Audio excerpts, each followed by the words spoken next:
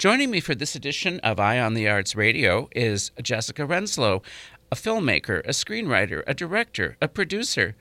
Jessica, I don't get to say that very often in Northwest Indiana. We don't have a lot of those. Hey.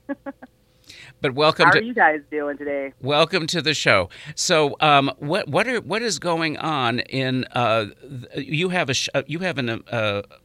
film that you've finished recently. Is that right?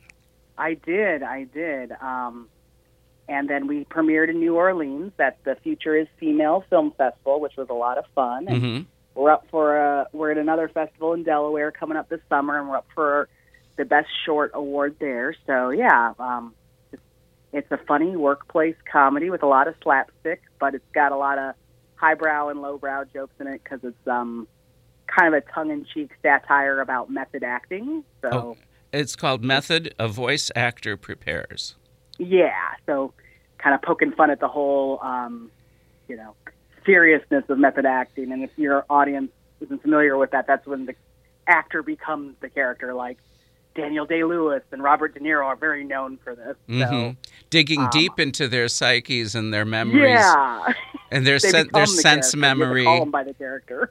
Yeah, and there's been a lot of focus placed on method acting recently because of, I can't think of the actor's name from Succession, who has been, he won the Emmy this last year, and he plays the son who's probably the most capable of succeeding his father in the company.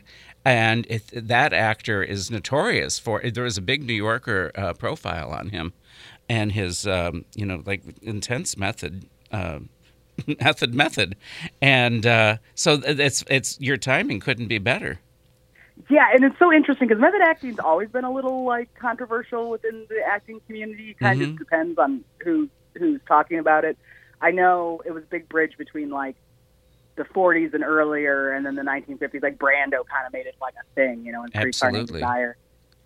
So I used to work in a audio studio. We did cartoons mostly. So my background, I've got an interesting resume. It's Japanese and TV production. So that means a lot of Japanimation and video games in my former life before I moved home to be a community organizer. So we thought, wouldn't it be interesting if a voice actor was method? Because what I loved about working in voice acting was that we hired the talent for their talent. So you could be an 80-year-old woman and be playing the sex pot and maybe a little boy and a dragon all on the same day because it was just your voice talent, right? Sure.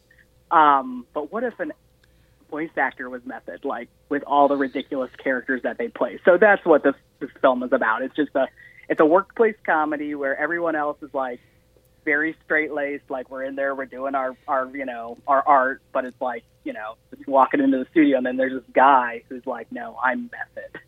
So he starts out as a ninja, then he becomes a superhero, and then he becomes a fluffy character by the end. So it's just a day in the life of a studio exec trying to wrangle him because he's super talented, which is an excuse they make often on film sets with method actors. So their methods are a little wild, but they get such good results, So how do people access this masterpiece?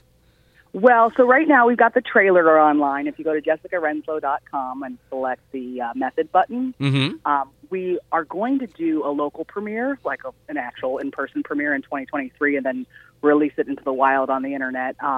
We've got to wait because we're up for several festival awards still, so there's rules where you can't have an online premiere. I see. While you're still, in the festival process. So you're really in this kind of global film world.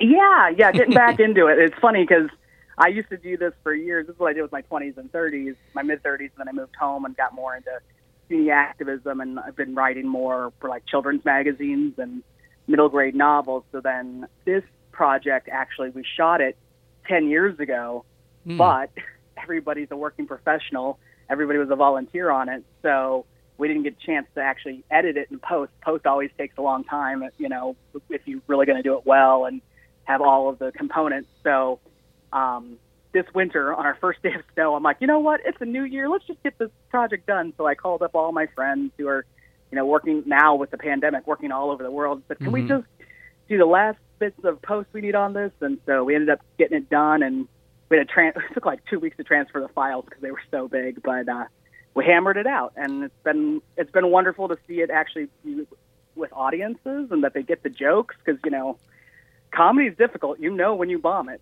Yeah. Well, listen, we're out of time, but I really would love to talk with you more about the filmmaking scene here in Northwest Indiana and in your experience as well. So thanks for being with us, and thank you for listening. We'll be back again next week with another edition of Eye on the Arts Radio.